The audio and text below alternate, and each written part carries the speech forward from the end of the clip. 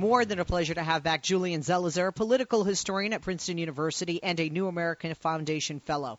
He's published over 500 op-eds, including his weekly column on CNN.com. He's received fellowships from the Brookings Institution, the Guggenheim Foundation, and the Russell Sage Foundation. His recent book, The Fierce Urgency of Now, Lyndon Johnson, Congress, and the Battle for the Great Society, is found everywhere to find books these days. It's one of many books he's written. More than a pleasure to have back with us Julian Zelizer. Julian, good afternoon. Happy New Year. How you doing, buddy? Hi there. Happy New Year. I see you rubbing elbows with Michael Keaton and all these Hollywood types on Facebook. Yeah. I'm fortunate to meet some of these people at good events.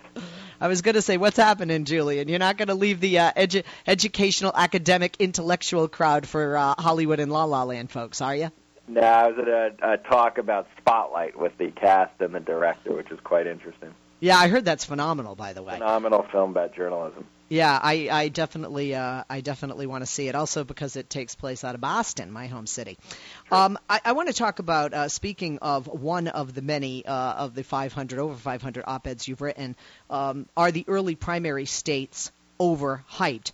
And I'm glad you wrote this, because there's so much fluff out there and so much lack of substance, so many polls that change very quickly regarding issues and certainly regarding candidates, their popularity, their approval. When we look at different states, Iowa, for example, people get very excited. Right now, Ted Cruz is leading Donald Trump in Iowa. But the reality is, if you just look at the Republican side, Rick Santorum has won the Iowa caucus. Mike Huckabee has won the Iowa caucus. So let's talk about these early primary states, such as in Iowa, and how much they really matter at the end of the day. Because when we look back, sometimes people who are at the top, like a Donald Trump now, weren't even a memory by the time the election came around. It's true. You can look at certainly Iowa and New Hampshire, and in both cases there's a pretty extensive history since the 1980s. In one of them, the person who ends up getting the nomination doesn't do very well, and you have all kinds of characters who succeed, who get all this buzz early on about being the new front runner, who will fizzle soon after. So, Rick Santorum is one example. Mike Huckabee did very well in 2008, but didn't do very well in the rest of the campaign. And there's several examples like that. So you have to be careful. Winning one of the two has been important, although I'm not sure it's as important anymore. But certainly you can lose one and go on to be the nominee. No question about that. Looking at the landscape right now, New Hampshire, for example, we've seen Bernie, double-digit lead with Hillary. Now they're neck and neck. For Hillary, let's look at the left and let's look at the right. Is there any state that you would say is more important? Because, you've written about this, and I agree that they're overhyped. Is there one state that might be the closest to deserving that hype? Not in the first couple of rounds. I mean, I think, Hillary Clinton could actually stand to lose both of them, and I still think she would be in very good shape when you get to all the big states, Pennsylvania, Ohio, southern states, where Bernie Sanders is not going to have a very good run of it, my prediction would be, given the more conservative electorate there. So it's really the big states, Pennsylvania, that she cares about much more than Iowa. Look, if she loses in Iowa and New Hampshire, there'll be plenty of news stories. Is she in trouble? Does Bernie Sanders have a lot more staying power than we thought? But right now it's not clear he has the organization or the electoral support outside the left to really survive long into these primaries. You wrote a book entitled Jimmy Carter. You know a lot about the former president. Yep. In 1976, he had a victory in the Iowa caucuses. He used that, as you wrote about in your piece, to catapult himself to be the front runner in the Democratic primaries. Certainly he became the nominee and then president. Do you think that people look back to this time in 76 or hopeful 2016 will be the same? And do you think it's perhaps misguided, quite frankly, left to right, for somebody to look, because it was such a different time in 76 versus now politically? It was. So, Jimmy Carter's the model of how you can use something like Iowa to move from one of many or an unknown candidate into a front runner. And he took on all these big establishment Democrats in 1976, like Henry Scoop Jackson.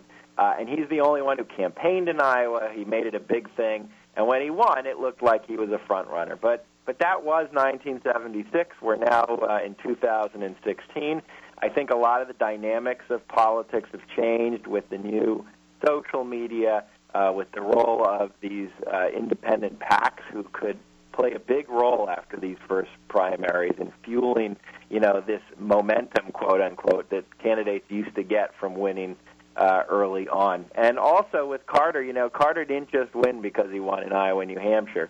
Part of what happened was he did extremely well in some of the bigger states where he was able to build a coalition. So I think sometimes we miss the lesson of that 1976 primary and think, or caucus, and think that it applies today equally.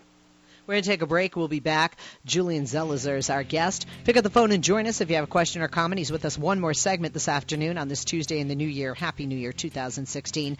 888-6-LESLIE is the number, 888-653-7543. You can comment on Twitter. Follow me there, at Leslie Marshall. When we come back, we'll talk more with Julian, and I'll tell you how you can follow him as well. Don't go away. Leslie Marshall. Real people, real life, real talk. Give her a call now at 888-6-LESLIE.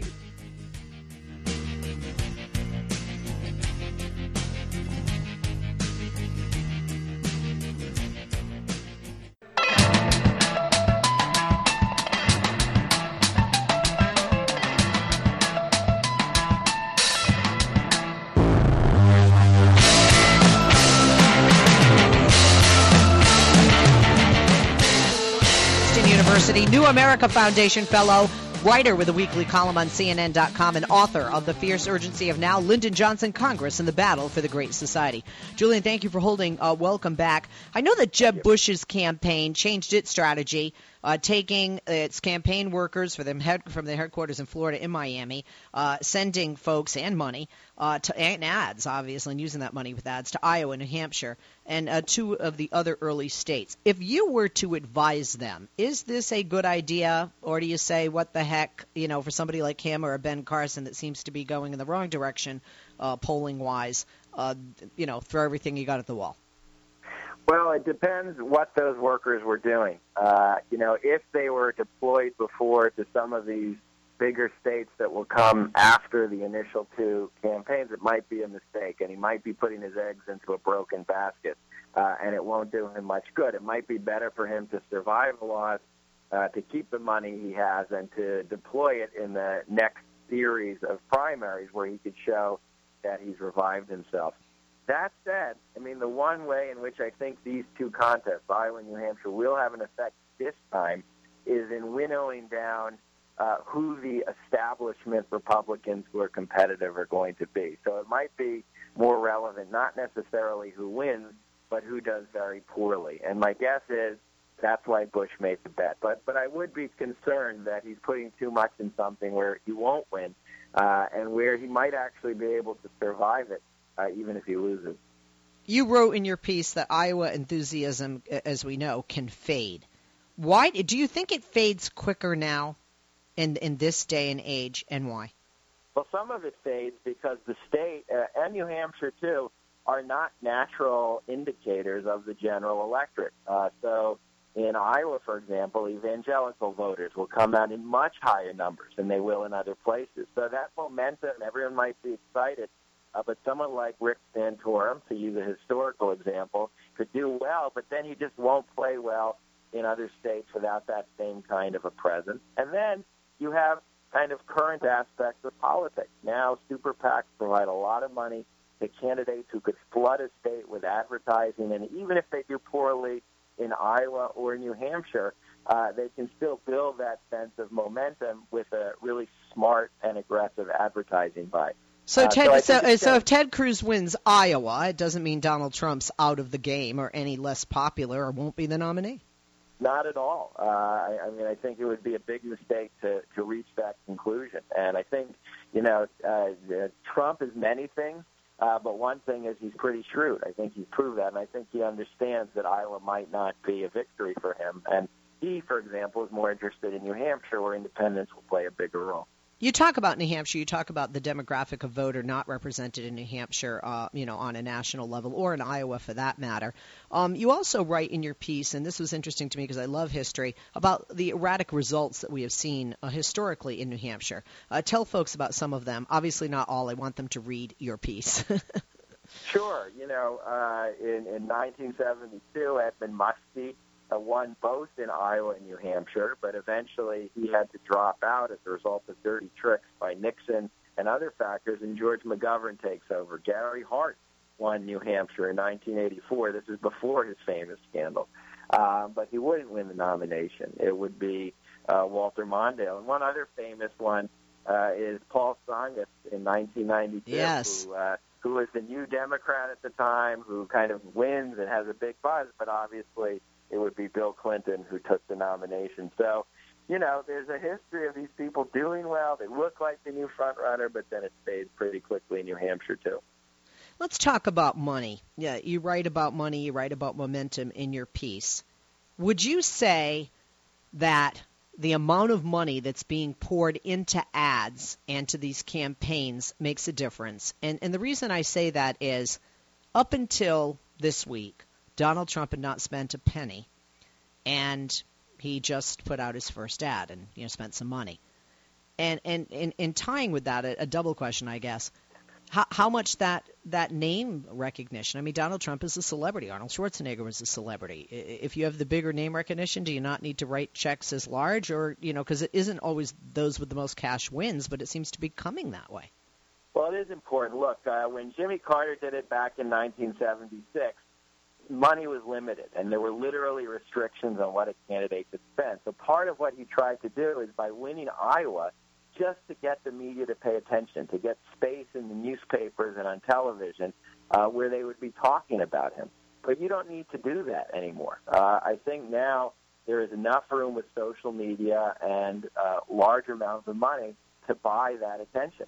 And that, combined with the name recognition that a Donald Trump brings, he's barely spent a dime so far.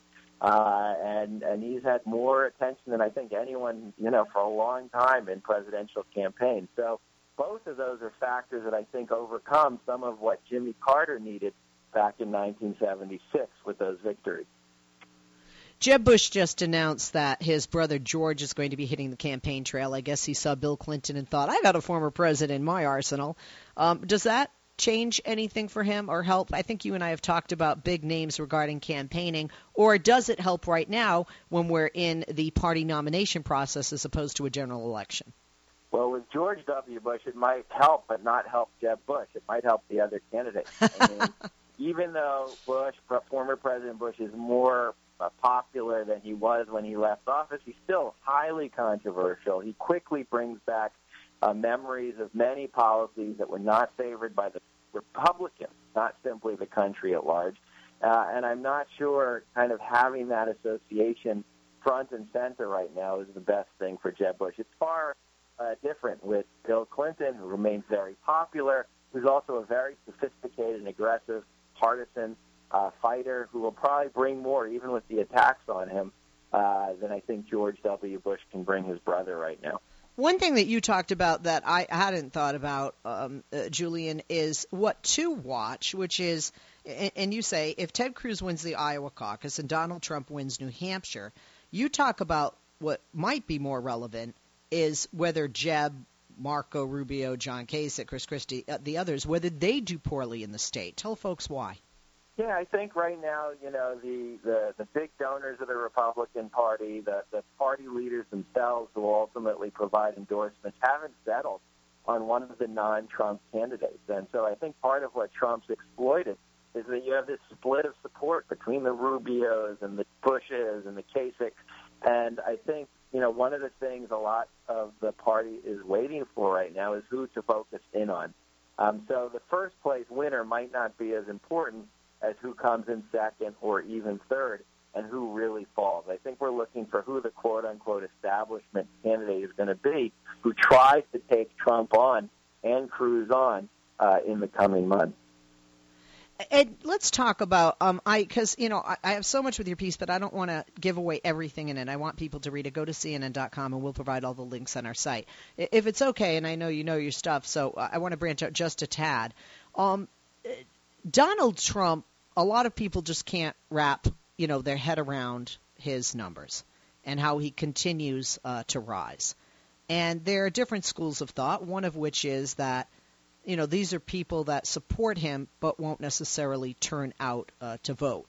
And even if he were to get the nomination, wouldn't do well on a national level. Just wanted your 2 cents on the Trump phenomenon. Yeah, look, the question is, A, will they turn out to vote? And B, when they go to vote, in the end, will they vote for him? Or will at the very end they think, I need to vote for someone who could do better in the general election? But, right now, given the numbers he's pulling in polls, given the crowds he's drawing, I think it's, not the correct prognosis to say this isn't a very real political phenomenon right now.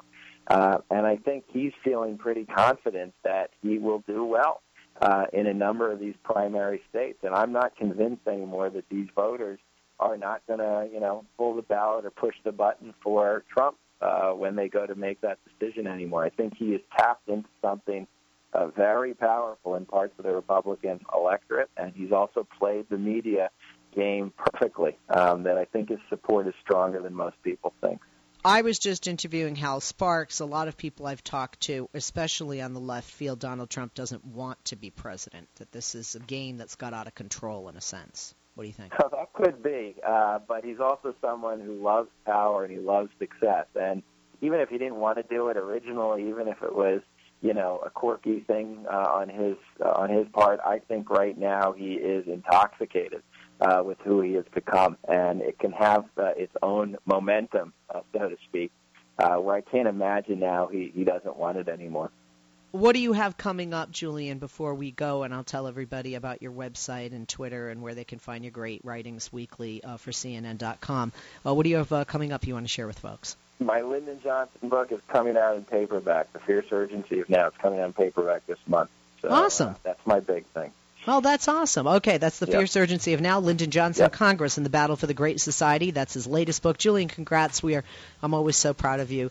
It's good to see friends of our family here do well, and you have and continue to do, and we're proud of you for that. Thanks, Julian. Follow Julian on Twitter at Julian Zelizer, JulianZelizer. The website is julianzelizer.com, JulianZelizer.